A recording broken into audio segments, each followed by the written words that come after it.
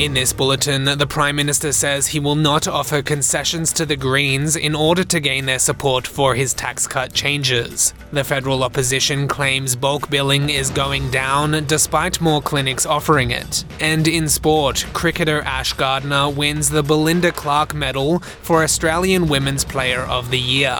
With the latest from the SBS Newsroom, I'm Sam Dover. Prime Minister Anthony Albanese says his government won't give concessions to the Greens on other issues in order to get proposed tax cuts through the Senate.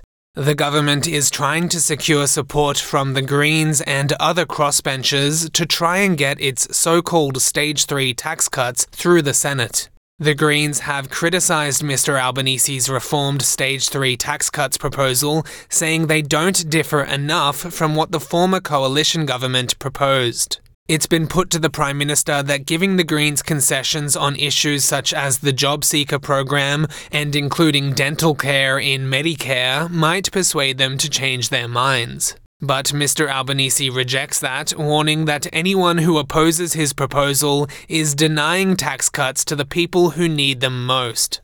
What we won't be doing is trading across different issues. We're focused on this. This stands on its merits, and people can decide whether they want to leave people behind. All those people earning under $45,000 will not get a cent under the former government's proposal.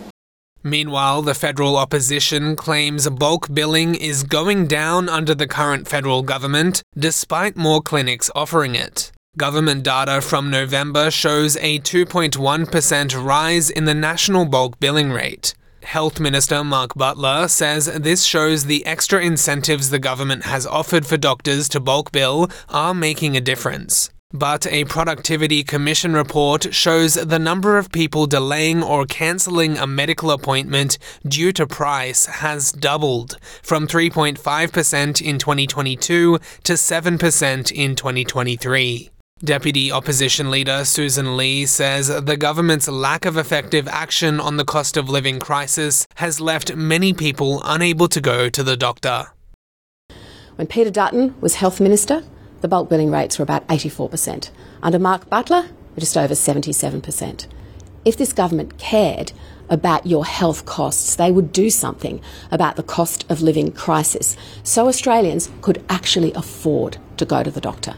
And Queensland Premier Stephen Miles says the Reserve Bank should cut interest rates when it meets next Tuesday, and the big banks should do so even before then. The better-than-expected inflation figures released this week have heightened hopes that there will soon be a lowering of interest rates. The Reserve Bank operates independently of government, and politicians are usually circumspect in their public comments about its actions on interest rates. But Mr Miles has told Sky News he's simply advocating for Queenslanders.